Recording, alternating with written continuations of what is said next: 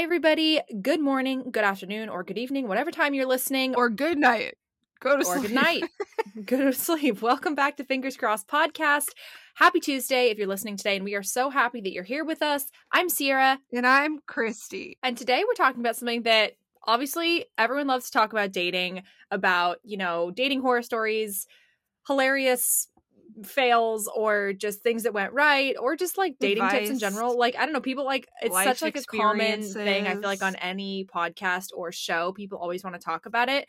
And we haven't really done, I mean, obviously I'm in a relationship and we've just gotten out of pretty much an over year-long pandemic where most people haven't been dating. So it's I think people have. It's just been very different, and it hasn't been the traditional.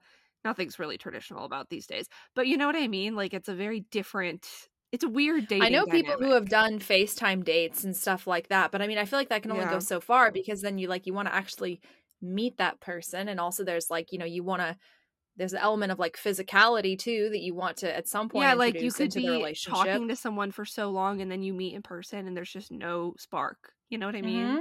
Like it's risky. Well, I can give one example here, like personally, where I love when I'm dating somebody, or like not even dating, but like, the whole talking stage. I love the witty banter texting stage. That's like one of my favorite stages, because people are just so clever. And like, it's honestly something that like what I would weed people out that way is like, we have to be able to have like witty banter conversation, like, coming up with insane hypotheticals and then the other person going with it, you know what I mean? And you just like being ridiculous and like clever, whatever. So definitely. But I also think there's like, sometimes there's people that are like super charismatic and really have big personalities and everything and have that banter in person, but they just don't come across in text at all. So it's like, if you're basing your perception of that on text, like if that's how you're building a relationship and you're like, oh, this isn't going to work, like they don't have the same level of banter as me, but it's just because they suck at texting, like that could really give you a bad impression of how it would be in person. It can. Or what I was going to say is what happened was I was doing the like witty banter talking stage with this guy and it for was a really opposite. long time. In person. And then I say a really long time, it was maybe like, I don't know, 2 weeks, because we were busy. And this was like a couple years ago for sure, like before I'd met Jason. And we ended up finally meeting in person for a date. And he was like nothing like how he had been texting in person. And like, I was blown away. We'll probably get into this more in the episode, but I think that's a big problem, especially with like online dating. And it's probably just even exacerbated in the whole pandemic world when you had to prolong the like maybe meeting them in person kind of phase. And it's just the issue of building up in your head and making their personality for them and like imagining what they're going to be like and having your own perception and like projecting your idea of them onto them before meeting them in person. You know what I mean? And then you meet them in person and that like their voice or stupid small things like that don't match that, whatever you built up in your head. It's all about like expectations versus reality, essentially. And when you have that like so entrenched, virtual aspect or text, I mean FaceTime you can obviously get a sense, but still like it's different, just like in person, just someone's aura, their energy, how they are like physically with you, it's just very different, and it's easy to build it up in your head if it's like a big online thing before, like some absolutely. people do that for a long time. Like I don't have the attention span to just entertain texting someone if I can't meet them in person like soon. So some people like do that for a long time though. Like I know people that started long distance. Actually sorry, I'm like going on this long ass tangent. But it can be done is the thing. I'm not good at it, but I just talked to someone actually who had been living at home. I don't remember where she's from, but somewhere like in the Midwest. And she like set her profile because she was going to move to New York. And she set her dating profile to New York, started texting this guy for months. They had back and forth, and they would not like daily, but like they would just randomly talk. And then they ended up, when she finally moved to New York, hanging out. And then now they're like together. And I'm just like, that's crazy. I don't know how they do it. I'm so glad it worked out for them. That's amazing. I think there's some types of people. I mean, again, people are so different. But for me, I love texting people and like having those conversations. Like, and it's different when like you know someone really, really well, and it's kind of like there's nothing new to say. Like, you know, I wouldn't want to be texting with Kristee all day long, and I don't mean that in a rude way. We send memes back and forth all day. But it's like, I'll send a meme, you'll be like, lol. And then you send a meme and I'll be like, lol. It's and not then you'll send one back and I'll just do like the ha-ha reaction. I know, like, it's not like we're having this like super in-depth witty banter where I'm trying to impress you. But I love when you like meet somebody new, whether it's a friend or someone you like, whatever, that like introduction stage where you're like getting to know each other and like doing the texting thing. And like, not everybody likes that, but like I would like love doing that with people, even like if I wasn't gonna be like dating them. Do you know what I mean? It's just like, I think it's so people, it's maybe it's like an attention thing or like something to do. No, I definitely think like some people are just better like text communicators than others, bottom line. And I don't know, I definitely agree with that in some parts, but I also hit walls of like, I don't like talking to people just over the phone. And like, I don't know, personally for me, I feel like to an extent it's fun, but I would just so much rather just make plans with someone via text, not have the pressure of having this huge long conversation where you have to keep it going, but just be like, okay, let's hang out in person like in 2 days, and then do the actual getting to know each other and the fun conversations and that kind of thing. Like, build that out in person and not so much over text. That's kind of like what I prefer. For me, sometimes it like stresses me out, the thought of it, especially if I'm like texting or like making all these plans with like multiple people. I'm not talking about always in a dating sense, like with, you know, friends or whoever too. You know, sometimes I don't always have the time to like block out a 2-hour portion of time with like all these various people. And so I'm like, oh, if I can just sort of keep the relationship or the conversation going throughout the week, then it's sort of like that person doesn't forget about you, or they don't feel like you've forgotten about them. We could go on and on about this, but this is just one facet of the dating world. But before we dive into the bulk of our episode, let's do an update. Lemons of this week, things to update about. I have a further update on, remember my like 27,000 part saga with the final the chapter, cat, the epilogue, and Jason and the cat Scratch, and then the cat who's now with my family. And if you don't know what I'm talking about, this has been like a lemon situation that I've gone on about for quite a few episodes now. But there's always a new chapter because each week there's like a new update. So I obviously, if you are a regular listener, I want to make sure everyone's in the know. And I'm so happy to say that it has a happy ending, a complete full circle happy ending. So I'll just get right to it. Well, for you, not for the cat yet. We don't know. No, yes, for the cat. Oh, for everything. maybe I don't know this part of the update. I thought you were just going to talk about Jason.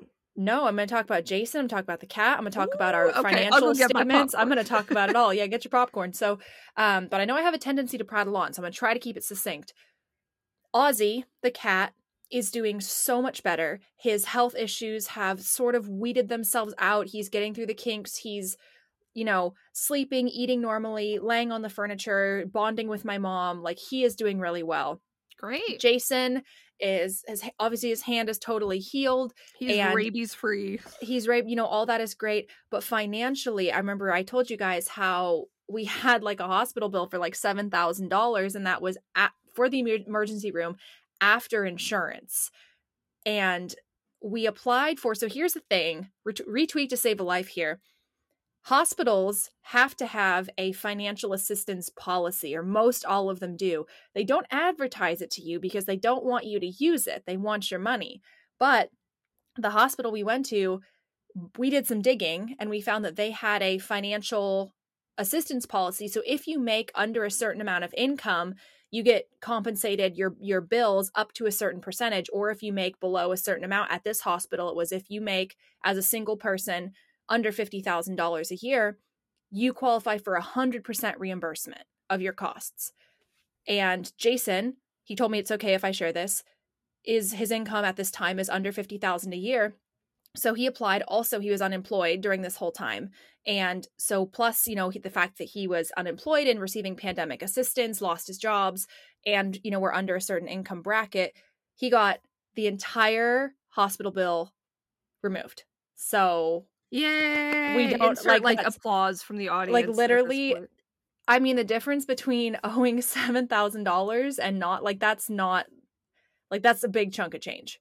Definitely. So the cat is doing well. Our finances are so grateful. Again, we've both been fully vaccinated, and So like life just feels really, I just feel very grateful at this moment. That's on the so up. great. So that's my update. Best possible case scenario. Yeah, honestly. And like to close this chapter, I know that was super stressful. That's just like something that hangs over your head and you're like, how is this gonna work out? Like, how is this gonna end? And I mean, the process that we had to go through to submit for this financial aid thing was, it was almost like a college application, if not, and not like a Common App college application, like an in-depth private college application with like, he had to write essays, or not like essays, but like statements about like his financial situation and describing his assets, describing his income, describing like all this tax stuff. return not enough?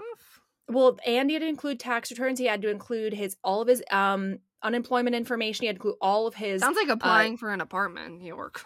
Yes, exactly. Like all of your pay stubs from your recent credit jobs, and... like credit, like all this stuff. He had to describe his living environment. We had to have a note from the landlord. Like I had to sign a paper saying how much of the rent I pay so that they could factor that in. I mean, it was like the craziest thing. Damn. But it worked out in the end, and it was so worth it. So yeah, if that's you definitely ever worth $7,000. Oh my god, so worth it. So if you have just so you know, if you ever have hospital bills, look into the hospital's financial aid policy and financial aid programs, because if you are more in like a lower or average income bracket, chances are you're going to qualify for at least something. Like I think this hospital was also, if you make under 75,000, you still qualify for up to 60%. I think a lot of people don't know that. They don't know that you can apply for these things outside of your personal health insurance and you can get reimbursed for it. So a big thing about this podcast is we want to talk about like how to survive your 20s. So this is me coming in with like a hot tip for your 20s or 30s or literally any time in your life. Share that people should look into that because they don't advertise it, but it's there. Yeah, definitely something that is good to know, because you never know, when emergencies are going to come up, and like, especially when, you're like, oh, I'm young and healthy and I don't need to like pay for the most expensive level of my insurance or whatever. But then you never know when a cat is going to bite you and you have to get a rabies shot. And it doesn't matter what your previous health was. So it's good to know that there are definitely options for that, because it's just so insanely expensive. But I'm just so glad that it worked out for you. So Kristee, how about you? What's new in your world, new in your life? Any lemons to throw out the window today? Okay, I've got to say, this is a tie on from last week's episode. So if you listen to that, you'll know. Last week we did a bucket list episode talking about things we wanted to do before we die. And our homework, if you remember, was to complete one of the things on our bucket list by the end of the weekend. Do you remember this, Sierra? Sierra's like, oh my God, did I not do something? Let me look at my list and see if I inadvertently crossed something off. If I did you cross off, like, qualify for financial aid at the hospital? That could be a good one. Let's see. Where did I write this down? Anyway, so I'll just say this. The targeted ad gods, aka the freaking corporations watching us at all times, were listening in to us recording that. Obviously they like hear sounds and stuff, like they smell fear, and I never like typed in anything, and I didn't do any Google searching. But after we recorded that episode, like that night, I got Instagram story ads for a helicopter company in New York City that was advertising like, oh, like 50% off tickets if you book right now by the end of the day. And I sent Sierra a screenshot of it, and I was like, oh my God, they're literally targeting me. Like, this is ridiculous. They listen to you through your phone. It's so creepy, but they do it. Yeah. And then the next day, I got another one for the same company for 60% off. And I was wow. like, that's more than half. It's pretty good. But I was like, nope, I won't be sucked in. And then the next day, don't tell me it was 70% off. For 70% off. And that, my friends, is less than $100 per seat for a helicopter ride, which I think is pretty good. And I bought them. Yay! Oh my gosh. So, I don't know when I'm going to go yet. And we'll see. Did you buy 2 tickets? I did, because I was like, well, I don't want to go. I mean, I could go alone, I guess, but I'd rather go with someone else. And like, I might as well get them at that same price while they're offering me some. Yeah. Oh, so not that it would be that hard to find the discounts at all times, probably, because they were that willing to like really go after me with the ads. I'm sure it's one of those things like you could Google, like 70% off code for this company. But yeah, so they last for 2 years. They're valid. So I don't have to do it immediately. But I really want to in the near future, because that episode really motivated me. So this is your sign. If you're listening to this, make it happen. Think about something you've always wanted to do and speak it into existence. Literally manifest it, and then Jeff Bezos will listen to you and put an ad for a discount in your Instagram stories. Oh my gosh. That's on manifestation. Well, I'm looking at my list that we wrote from last week, and I did not inadvertently cross something off this weekend. I didn't accidentally find myself learning to juggle very well, running a half marathon, going wakeboarding, getting married, seeing the Northern Lights, having a child. I did not eat dinner on top of the Eiffel Tower last Saturday as much as I wish I did. That would have been good. Yeah, no. Anyway, yeah, so that's my little update from the saga of last week. But I just think it's good to remind yourself of like the things that you've always wanted to do and kind of like hold yourself to account if it's within your means or like something you can actually do in a reasonable amount of time or, you know, effort. So I'm excited. And also, wait, can we talk about this? This has actually been a really long intro, so we probably shouldn't. But you guys, Sierra texted me today. If you listen to that episode, this is like another precursor that it's very important to know. You're just going to be so freaking confused if this is the first time you've listened to our podcast. I'm very sorry. We're not usually like this, but actually we are. So subscribe. Welcome. Join us. Follow our Instagram. Buy our merch. All those things. Sell your soul. Anyway, so Sierra texted me and she goes, Kristee, you're not going to believe this, but in September, I'm going to Concord, New Hampshire. Literally? If you remember in the episode, I talked about how when I was a kid, I had like this weird, like I was just hit one day with this like epiphany that I needed to go to Concord, New Hampshire. Kristee was obsessed with Concord, New Hampshire. Like, okay, I wouldn't call it an obsession. Like, it wasn't something I talked about. Like, I didn't go to school and say like to my teacher, like, guess what, Mrs. G, next year, one day I'm gonna live in Concord, New Hampshire. It was just you told me that you were like writing Concord, New Hampshire over and over in your notebook. Yeah, no, that's like the extent of it though. It was strictly a like notebook fixation. I would just doodle Concord, New Hampshire. I wasn't like Googling anything about it. It really was not. I don't know why. It was a weird thing that just came to me and I doodled about it. And then I never thought about it again until that episode because it was on my bucket list, I guess, to go there. So anyway, bottom line, Sierra has plans to go there in September. And that is, my friends, less than a 7-hour train ride for me, which I think is pretty doable. So yeah, I looked, it was like a 5.5 hour drive. So is the train the train said like longer? 6.5. Oh, okay. Well, yeah. That's so not bad, pretty. Though. No, I mean, not terrible. So, yeah, Jason's family, extended family, have a house in Lake Winnipesaukee, which is it's like a lake in a small town that's like 45 minutes away from Concord. And I was not planning about the Concord thing, but I was looking on a map to see where it was because we're going to go. And I was just like looking on the map at all the nearby small towns, and then I pulled the map over and I saw Concord, New Hampshire, and I was like, "You're like, this is fate." Like, Kristee is gonna lose her shit when I tell her that I'm gonna be there. So we're not actually like staying in Concord, but we will be driving through Concord from Boston on our way to Lake Winnipesaukee. And it's only a 45-minute drive from the town we're staying in. So easily I could take a day on the trip and meet Kristee. We could do like a whole day in Concord. And like, just get down to the bottom of this. Why was Concord, New Hampshire planted into my brain as a child?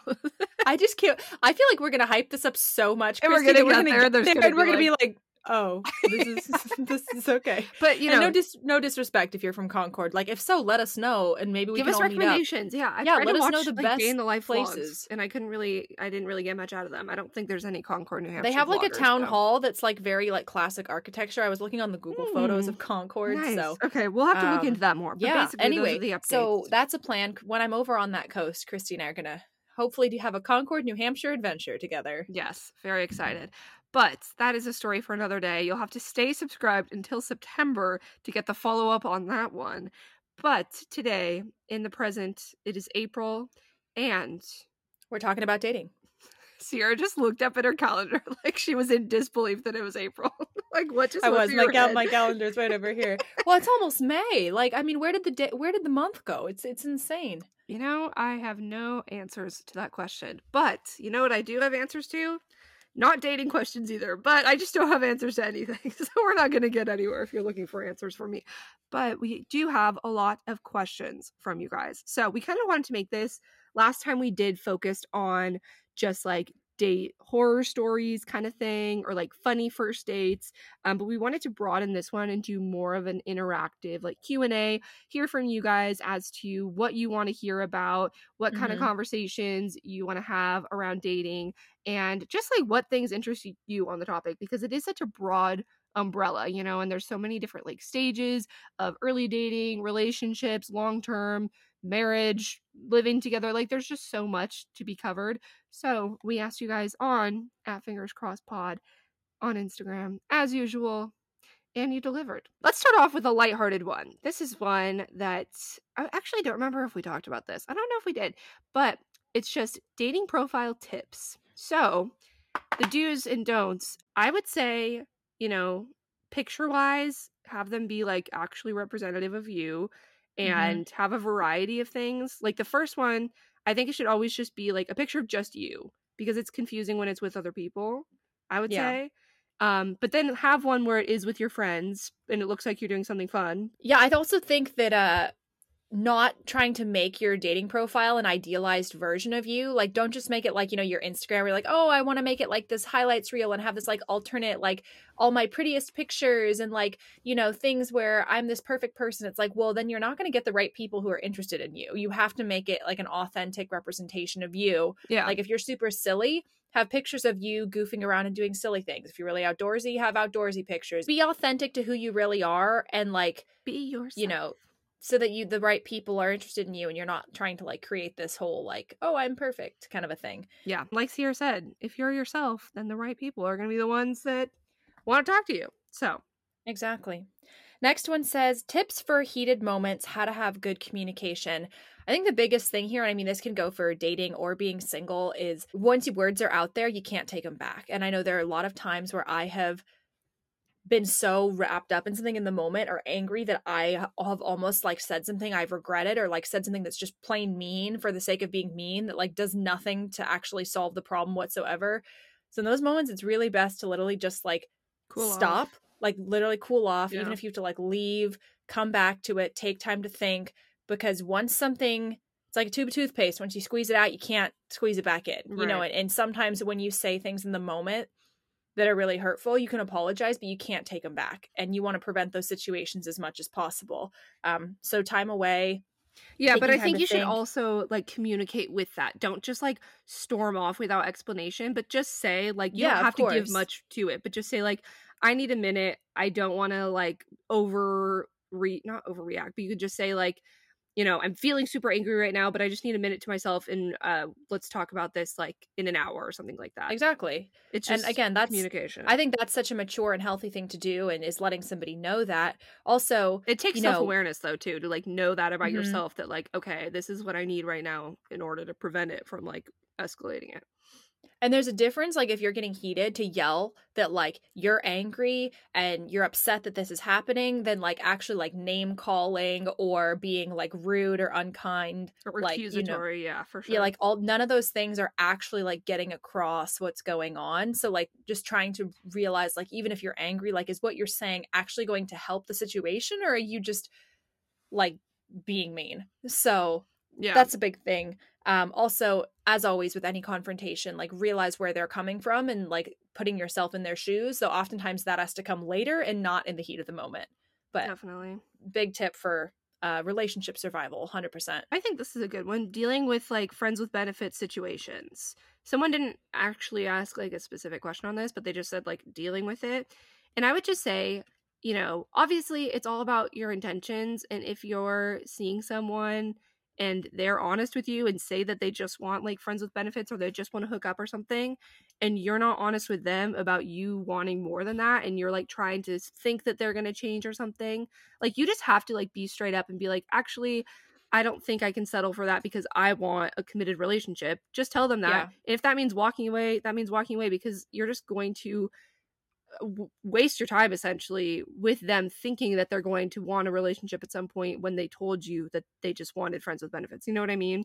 So it's hard like the when there's literal feelings involved, but it's like that literal movie Friends with Benefits where they agree it's going to be friends with benefits, and then it changes. Both of them end up developing feelings for each other and falling in love, and it's like this beautiful, adorable thing.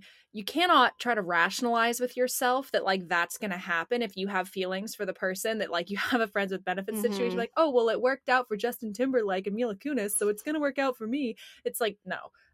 Wait, that's what I always say. What do you mean that's not a good coping strategy? Don't try to convince yourself that you're okay with something.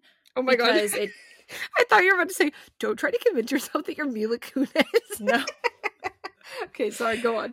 Sorry, I was just going to say, don't try to convince yourself that you are okay with something because it temporarily puts a Band-Aid on an issue or like makes you feel good in the moment or temporarily, you know, makes you feel something like whatever. Like don't ignore what you really need for that reason, because all that's going to happen is you feel really depressed later. So not worth it. Yeah. And it's all about like setting your own standards and being okay with that and being willing to walk away when they don't meet those standards. And that's okay, because that's, you know that you want more for yourself in that moment.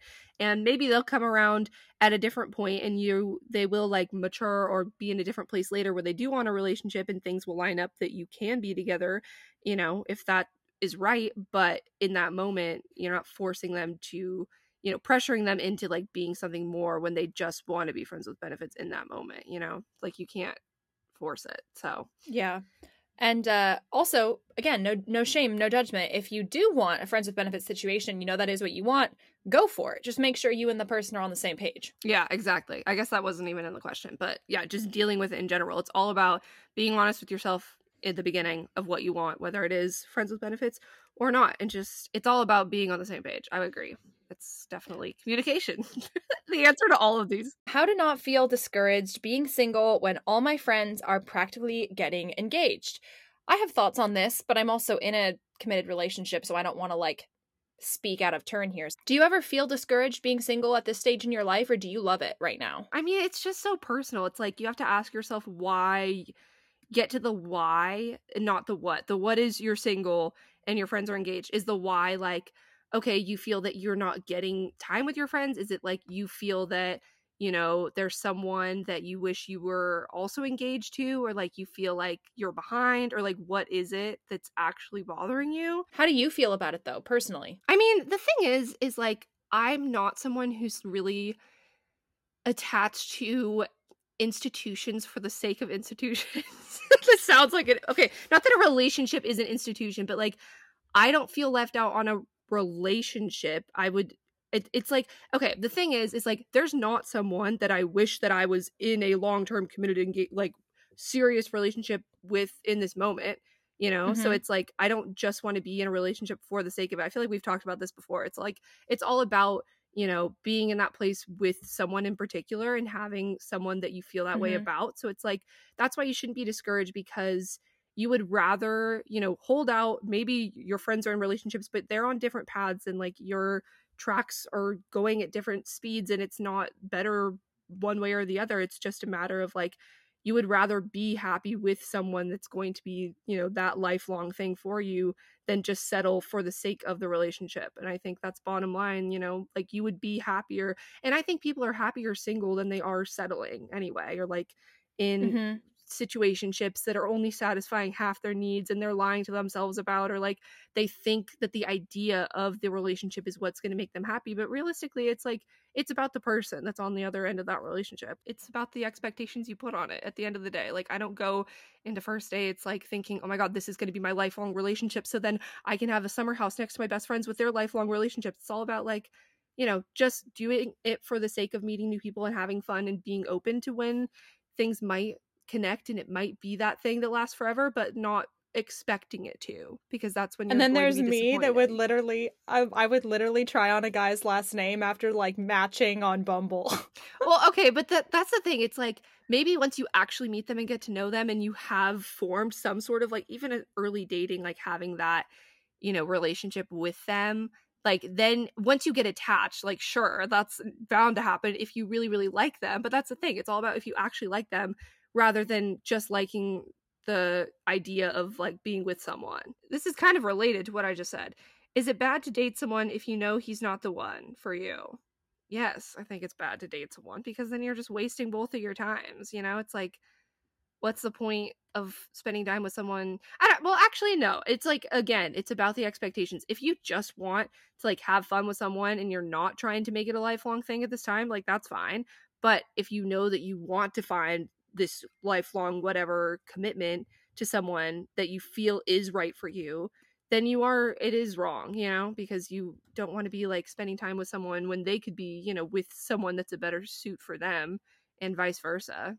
So I'd say it's just being honest with yourself at that point if you're just like with them for comfort or something when you know that it's not going to last. Like, that's not fair. It's easier said than done because I know I've been in a relationship before, not the one I'm currently in, where I knew it wasn't going to be my lifelong relationship, but I was still in it for like the comfort and the convenience and like all of the shared mutual friends and stuff. And it was just kind of like oh, this is where I'm at in my life. Like, yeah, like I'm happy, it's fine, but like I know this is not going to be the one at the end of the day.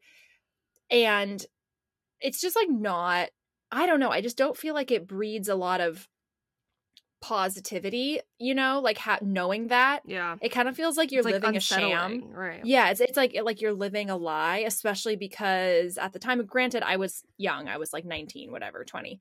You know, I don't think that person was on the same page with me. I think they probably felt like it had potential to be a long-term thing. And that's not really fair. Again, like it's not fair to that person for them to be putting in, like you said, put in that time and that effort. And it's not fair to yourself either, you know? Yeah, because I mean, that's time I could have been spending learning and growing and being on my own and living life. But again, I didn't necessarily have that self-awareness at the time or the courage or resolve to leave because I knew so much of my current life would be disrupted if I did. You know, a lot of mutual friends, a lot of, you know, situations, you know, it wasn't, you know, it's in college, so it was hard. But I think it just, you owe it to yourself and you owe it to that person to respect both of your time and respect both of your investment, for sure. How to keep the spark alive when locked up together.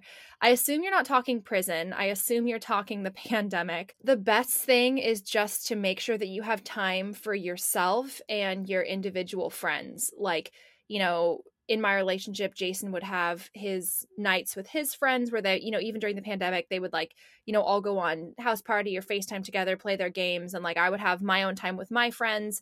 I would go out of the house or do walks or things by myself or like with friends. And like, he would do his own thing. And then the time you do have together just feels so much more special because I mean, nobody is designed to like have every need filled by one person, and nobody is designed to spend every single moment of every single day with one person. Like, you're going to go crazy even if you love them to death. So I think just definitely prioritizing that you each have your own hobbies and interests and your own friends outside of each other, I think is really important. And if you don't have that, it's something to work towards. That way, the time you do have together feels a lot more special. Yeah, and also, like you said, you grow a lot in the time you're apart too, and like having the space to miss each other, I think. But also, in terms of keeping the spark alive, like I think it's also important to introduce new things too. So you're not just comfortable in your routines of like, okay, every night we watch this specific show and eat dinner together, but like go out and do new things with them too, if that's like what's gonna, you know, just throw something new into the mix and like make it, I mean, that's for anything, you know, if you do the same thing over and over, it's gonna get redundant. But like it's always like fun to have something new in any sort of relationship with someone to like throw in there and talk about and, you know, grow together and like have just like a different change of pace with them. A lot of these aren't necessarily questions, but just breakups, sad face, broken heart emoji. I think first of all, just like checking in with yourself and having, you know, giving yourself the space to feel those feelings and not just trying to like paint over them or like pretend that you're not hurting or go on with your life. I think a lot of times people are like quick to try and look on social media like they're just doing fine and thriving without someone or whatever. But you know, just I think it's fine to step away and not worry about like what they're thinking or if they're stalking you or anything, but just like focus on yourself, feel your feelings, have an outlet, lean on your friends and family. My best advice for breakups is distraction and time. That's really all you can do is try to stay as distracted as possible with like, friends, like going out, doing fun things, starting a new class, starting a new hobby, like just finding ways so that you're not just sitting alone, sad all the time, Yeah, like Bella in Twilight. Do you remember when she literally just sat after Edward left in like 3 seasons of her just sitting in her room? Yeah, like that, all that's gonna do is you're gonna be sad, or if you don't have a lot of willpower, you're gonna end up calling them back and getting back together with them, or like, doing something you're gonna regret later. So being distracted, staying busy, and time. With each day you wake up, it's gonna get a tiny bit better. And then one day you're gonna wake up and not be thinking about it. And I promise you, I have been there. And that's what happens. This next one says, so you're in a new relationship. How long do you wait before telling others, like family? I think that's very personal because it depends on like what your relationship with your family is. And do you, bring significant others home often? Or, is it more of a special kind of a thing? I don't think there's any like real metric on that. I think it depends on, what your family dynamic is like. I think it just depends on what you're comfortable with, like yeah. If you text your mom immediately after your first dates and like catch her up on details like that, why not go for it? But like also it's just about, or if you're the kind of person that's like, okay, I just want to make sure that this is really, really solid and that we're going to, this is something that's going to last long before I tell my family about it or something, like that's cool too. But it's just, don't put other people's expectations or like what your friends did onto yourself. Like just do what you're comfortable with. I had a friend who waited 3 months into seeing a guy exclusively to even bring it up to her family that she was seeing someone. And then there's me who, if I had a really successful first date, I would tell my mom. So again, that's like completely opposite of me.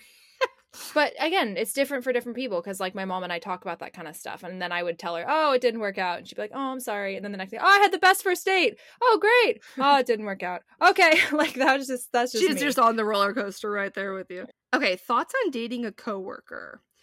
I think this is tricky because it also depends on a lot of things. Like if you're in a small community where like you hardly ever meet new people besides work, I think that's a lot more common for people to just like date people at work. Like I know people in small towns where that's just like very normal.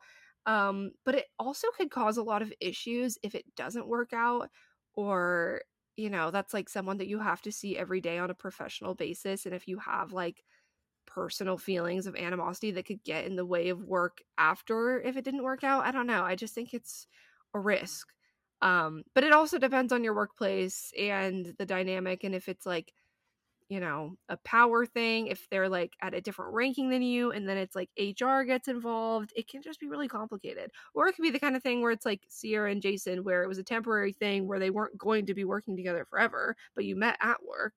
So what was that like? Did you like ever think about the work dynamic in that, or was it more so like the social thing? Yeah, I don't know. I feel like maybe it would have been different if it was like a long-term like job. Yeah, I would have felt more of like a hesitation to move forward with it, but versus because I knew it was temporary. I was like, well, if this doesn't work out come the end of Halloween time, we won't have to see each other again, because it was a seasonal job. I have dated in a workplace setting prior to Jason, and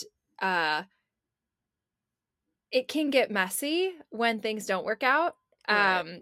So I just say treat it with like great caution, because especially in small work environments, like when you have to work with that person, or if they're mutual friends or like, things, and you have to still go to work, it can just get very, because then it's like, your work is a big part of your life and that's really important, and you wouldn't want it to be the kind of thing where you get so uncomfortable that you want to like transfer to a different department or something, and then it like interferes with your own career. Like it has bigger repercussions down the road that while you're like excited about this coworker in the beginning, you might not want to think about, or you might be thinking like, oh, it'll work out, it's going to be fine, and you don't want to think about the what if it didn't. But there's just a lot of risk involved, so you'll have to just be honest with yourself about the reward. Like, is it actually going to be worth it? Is it actually someone who's like, oh, this is a once in a lifetime, like this is my person kind of thing? Or is it like oh, this would be fun, like he's cute, whatever workplace thing? And if it is the first one where you're like, oh, this could like really be my person, we really have a great connection, just start as friends. Like really try to build as much of a friendship as possible so you can get to know them like on a friendship level. Like don't just like go on a date after work like in the first week of meeting them, because then things potentially can get awkward and dicey very quickly. But sometimes you can weed out with yourself like, oh, is this actual like connection, or is this just like infatuation or excitement, right. you know? And sometimes by building a friendship with that person, you can weed that out and sort of train yourself to think about it differently, because, you know, it's probably best for the workplace. But also, on the other hand, I'm not saying pass up on the love of your life. And if it is the love of your life, great. Like, you know, but one of you may have to leave the company at some point, or like whatever, or at like, least look into like the rules of like because coworker relationships in your HR department. Like you don't want to be caught up later on with a scandal on your hands when you didn't even realize that it was, you know, wrong or something. Advice for singles who move to a new city alone. Should they go out solo? Well, we do have an episode about this. We did an entire podcast episode about moving to a new city, and we talked about that in the episode about like dating and putting yourself out there. And it's a good way to get to know the city, especially, you know, it gives you an excuse to be like, okay, well, take me to your favorite place. I don't know anywhere. Like, let's just go all out and meet a bunch of people at once. And yeah, I would just say, don't be afraid to put yourself out there, even if it's uncomfortable, because that's how you're going to, you know, it's going to be like that even in friendships in a new city. It's always going to be a little uncomfortable, but that's how you're going to like grow, and that's how you're going to meet people that might be really important in your life. So, okay, is the phrase once a cheater, always a cheater true? LOL. Okay, well, it's hard to say like a hard yes or hard no on this, because it depends on so many things and it depends on the person. I don't know. I would say most of the time, I would say that, you know, especially if they're like cheating on someone with you, like how you get them is often how you lose them. And that's like harsh. But it does say something to their character. But then it also does say something to the, okay, maybe they're not like inherently a cheater in their soul, but they were in a situation where they weren't getting their needs met, etc. Like, I'm not trying to victimize the cheater, but you know what I'm saying? Like, it's not, I don't think it's 100% either way, and it's not black and white, and it's very like situational. So I think you just have to use your best judgment and like go with your gut. But I don't know. It's hard. I don't think that I would personally, I've never been in a cheating situation myself, so I can't speak personally, but like I can't see myself, you know, after someone's cheated, like it just says that you weren't, you know, like they needed to get something elsewhere that they weren't getting from you, and like I'd rather be with someone who doesn't need to get something elsewhere, you know, like whatever it is. So maybe you can work through it. Yeah. And maybe they can communicate, actually, I was feeling this, which they should have done in the first place, but they didn't. There's a lot of factors here, basically, is what I'm saying. So this is a very complicated issue that I'm trying to like answer succinctly, but can't. But yeah, I think it's a matter of like, maybe you can talk it out. And I'm not saying that, you know, if someone cheats, it's never going to work again, because I know people where they said, you know, if someone cheats, I'm leaving, and then they cheated, and then they worked through it and it was actually fine, and they had a healthy relationship after that, and they talked through what needs weren't met. But that's not always going to be the case either. So it's just tough. I don't know. What do you think in this situation? I would say it's not a black or white thing. Yeah, it's really, I would just proceed with like really extreme caution. And like they always say, if they cheat with, or if they cheat for you, they'll cheat on you. You know what I mean? Like it's just kind of like and if you're going to say like, oh, well, I'm different, you know, like they cheated with me because I'm special. I'm special. Like you're kind of just not being honest with the situation. Like, who's to say that they won't meet someone else who is also special? And like the thing is that in life we go through cycles and seasons, and sometimes you fall out of love with somebody and you want to be with somebody else. That's not a horrible thing. Yeah, but it's the horrible thing is not being tell them. honest with that person and saying, giving them the like respect to break up with them because they know that it's not working. I can't speak for all situations, but I can say that I have seen history repeat itself in certain situations and like relationships I've witnessed, or things in friends or people I know. it rarely is a isolated occurrence. Mm-hmm. And often it happens again. And yeah, it's a really slippery slope. Yeah, and So I would say in this, I mean, this isn't necessarily the most applicable, but I think it does work, is, pay attention to patterns and not people's potential. Like, if it's a pattern of them yes. cheating and you keep excusing it of like, okay, but it was just because of this, and they actually could be a really great partner for me because, I'm supposed to be with them and not the person that they were with before, et cetera, et cetera. Like, pay attention to their patterns, and if this is something that's like keeps happening or has happened more than once. I think that's a great quote. Patterns, not potential. So often we fall in love with potential and like who they could be or who they could become or like who you could shape them to be. And that's just the fixer in all of us. But you can't fall in love with potential, because if you have to fix someone to get them to like who you want to be, that is not the right situation for you. No way, no Exactly. how. Not saying you can't bring out the best in each other and grow and change and like get, become a better version of yourself. But like the raw file of like who Kristee is, who Sierra is, who all these people are, is pretty much going to be the same. It just will become a better version of that file. You throw in some edits, saturation, contrast, whatever. So this is a fun one. What are your dating red flags? Red flags are always fun. I would say depends on, a big one is like how they treat other people, how they treat like even just like servers in restaurants or people on the street or like other people in their life. If they're like rude to other people, I think that's a red flag. I heard a story of a woman who left her husband like on their wedding day, like didn't go through with the marriage because she overheard how he was talking to his mother, and he was like being so like belittling and rude and unkind to his mother, and she was like, that's going to end up being me. This is not going to work. And they didn't go through with the marriage. I was like, that's whoa, insane. But also like major kudos to her, because that must have been so hard at that stage in the game to make that decision when you like, especially if you think you have an idea of how someone is, and then at that point to like have something that changes the game, that's so hard.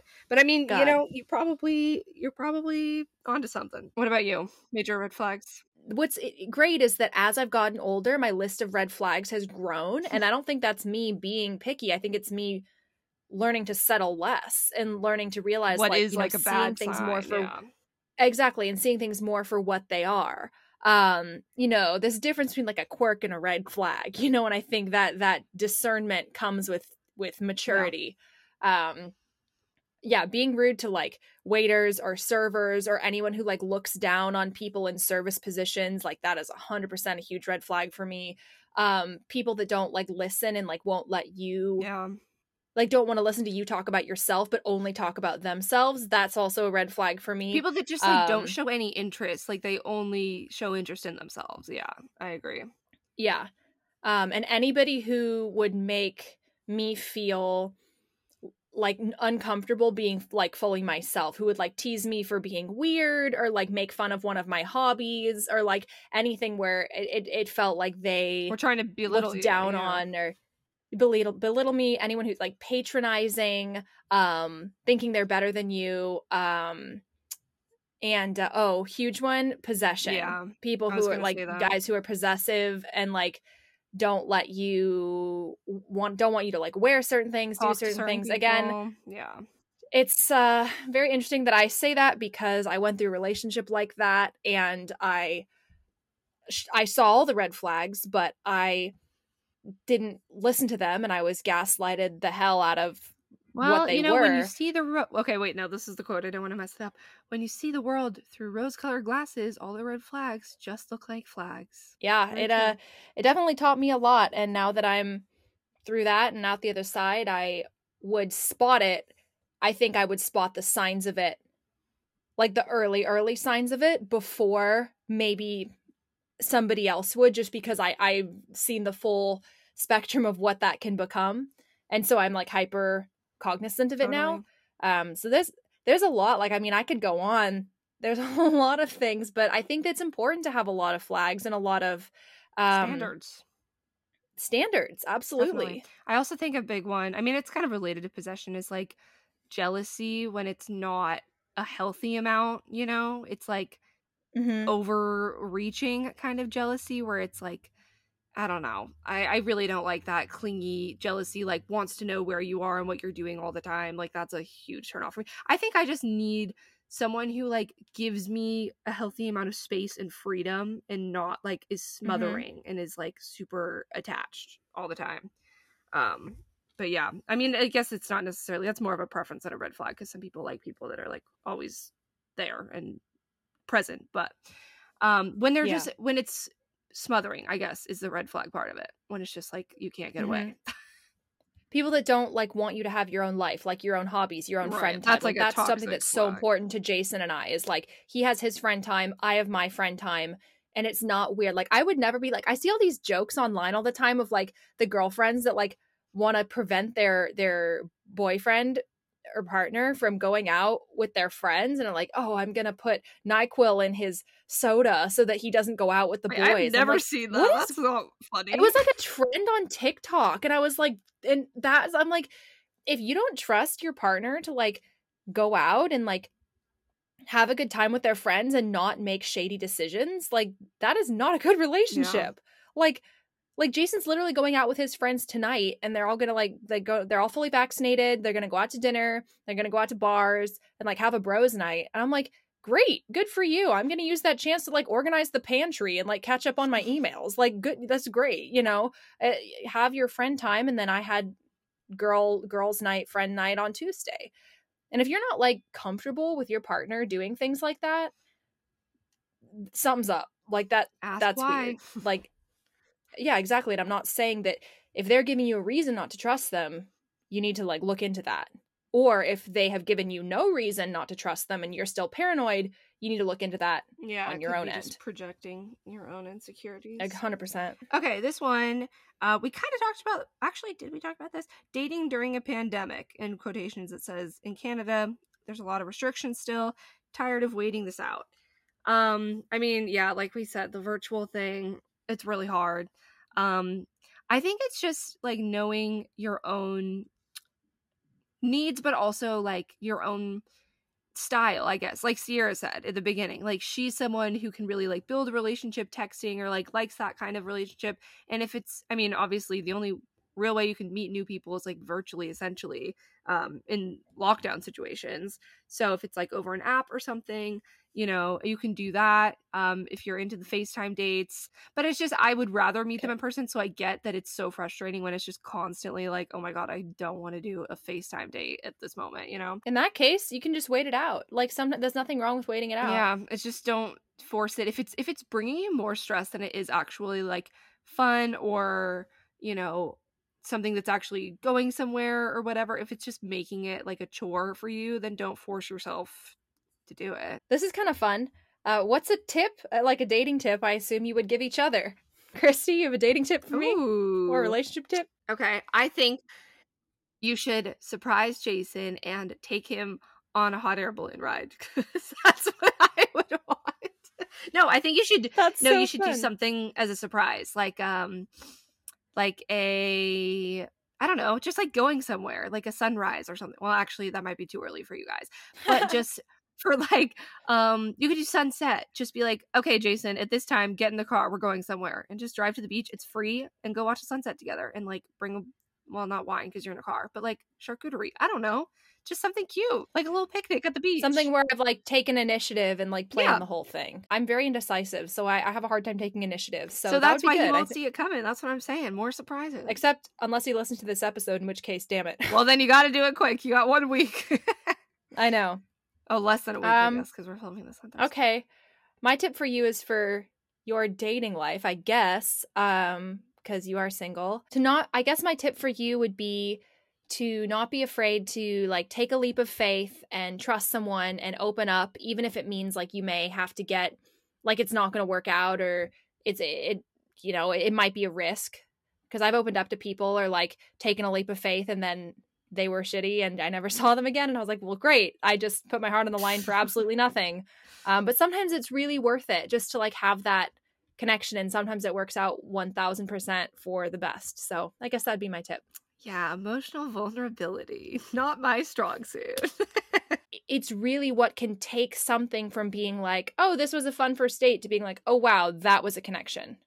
Yeah, like on The Bachelor, you know, you don't open up on week 2, you're out the door. The fact that like all the people have to like literally share all of their emotional baggage like on live television on the second time spending time with this person, or they get booted pretty much, is like, it's so exploitative. How do you say that? Exploitative? Yeah, exploitative.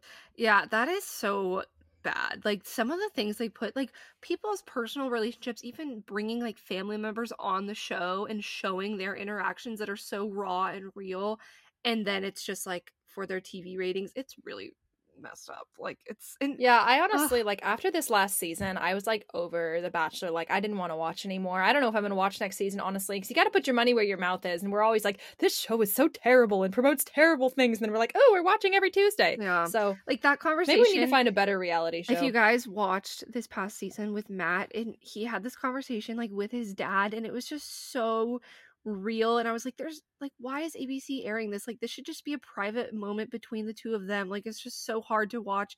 Like, you could tell that it was so painful for Matt in itself, just like one-on-one with his dad, plus camera people, plus the entire world watching it and judging it. It's just so sad that I don't know, it's rough.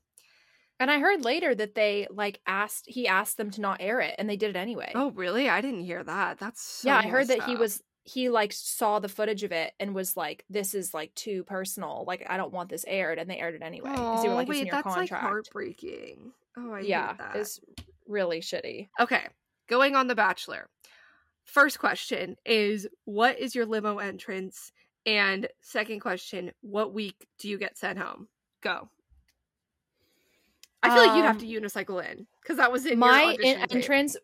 I would not have like a glamorous America's Next Top Model entrance. Like, no way. I would do something like wearing goat slippers or a frog suit or something like I probably, because I can unicycle, which most people don't have that talent. I'm just gonna brush that chip off my shoulder. But I would unicycle in some kind of costume, like maybe like I said, like a frog suit. I would wear like, I don't know, neon bodysuit with a matching fish. You are like wearing that the rest of the night. Would you commit? Maybe I would do something where I could have like an unzip moment, and then it's like, oh, she's actually cute. But I would enter like under the frog suit. I have like a cute little romper or something, and like I have a moment where I pull off like my frog beanie, and then I have like my hair falls down in like cascading waves. I'm like, oh, wow. Like the moment in the movies where the nerd girl takes off her glasses and suddenly she's like perfectly, you know, model look. It was just the girl who takes off the motorcycle helmet and then does the like hair swish out from left to right. That would be me, but taking off a bike helmet after riding a unicycle in. So taking off knee pads after you get off your unicycle. I would have a whole moment where I pull off my elbow pads, my knee pads, my neck guard, my mouth guard, my helmet, my retainer. Perfect. Yeah, and I glow up right before his eyes or her eyes, whoever. Nice. And then what week do you think you get sent home? I feel like you would be. I think I would make it to like top 3, honestly. Oh, I was gonna say you'd be on the 2-on-1. No, I feel like they would try to make me the villain, honestly. On Bachelor in Paradise or on the show? On the show. Oh, yeah, girls just like don't really get along with me. Pick me, girl. Yeah, what is the deal with Unicycle Girl? Like, she's so annoying. I don't know. Okay, we'll have to see. How about you? Okay, I get it. So you'd be villainized and then put on a 2-on-1 and then sent home, even though and then on Bachelor in Paradise, they would learn that you were just cast in a bad light all along and that you were a great person, and then you was editing the whole time. Yes, it was the producers. You know what? Always blame the producers. So what would be your entrance? Okay, I feel like I would try and do something like an extreme sport, like skydiving in or like hang gliding in, but then something would go wrong and then I would like fall on my face or like something would catch fire or something like that. How about you just fall into the Bachelor's arms and then it's like romantic? Except then I'm too short and then I just fall on my face and he doesn't catch me. Yeah, that's probably what would happen. Something not graceful, and it would just be one of those moments where it's like, oh, it could be a cute laugh it off bonding moment, but it's not. It's just straight up awkward. What if you did a flying squirrel suit? I would not wear a suit. I'm sorry. I can't. The people who wear like the costumes and stuff, I can't do it, but I commend you. So what, would you hang glide in a ball gown? Perhaps. I like the romper idea because then it's like pants kind of, and then some, I don't know if you could land in wedges. I probably couldn't wear heels. I'd probably fucking be wearing Air Force Ones, knowing me, just tennis shoes and like the ball gown fancy romper. And then I'd probably be sent home on like week 3 and no one would remember me, and that would be my time on the Bachelor. That's so sad. I mean, that's realistic though, because I wouldn't engage with the drama and I would just be laughing at everyone and I wouldn't get any airtime because I'd be very uninteresting for the show, I think. Like, just being realistic. Like, I just wouldn't be, I don't know. I feel like I'd have funny lines in ITMs and then they wouldn't use them. I feel like also you would not sit down on a one-on-one and spill your guts on week 2. Yeah, no way. No. And I would be making a joke out of things when they're like, okay, now you actually have to be serious. And I'm like, what do you mean? And they're like, no, like your trauma. And I was like, no, your trauma. Trauma? Did you say llama? Proceeds to make llama noises at the table. That would be me. I'd like be the one who puts like chopsticks in my nose and says I'm a walrus. Oh that would be more my style. Anyway, yeah. So that is just a little image of us on The Bachelor to wrap up this dating episode for you guys. I hope you enjoyed listening. It's always fun to get your questions and like interact with you guys on the podcast. So you can subscribe and follow us at Fingers Crossed Pod on Instagram if you want to be involved in the future, because we do these kind of a lot, getting your feedback and stories and all that jazz. So stick around. Yeah. If you're enjoying the podcast, please leave us a rating on Apple Podcasts and don't forget to subscribe. And without further ado, we'll see you next week. Keep your fingers crossed.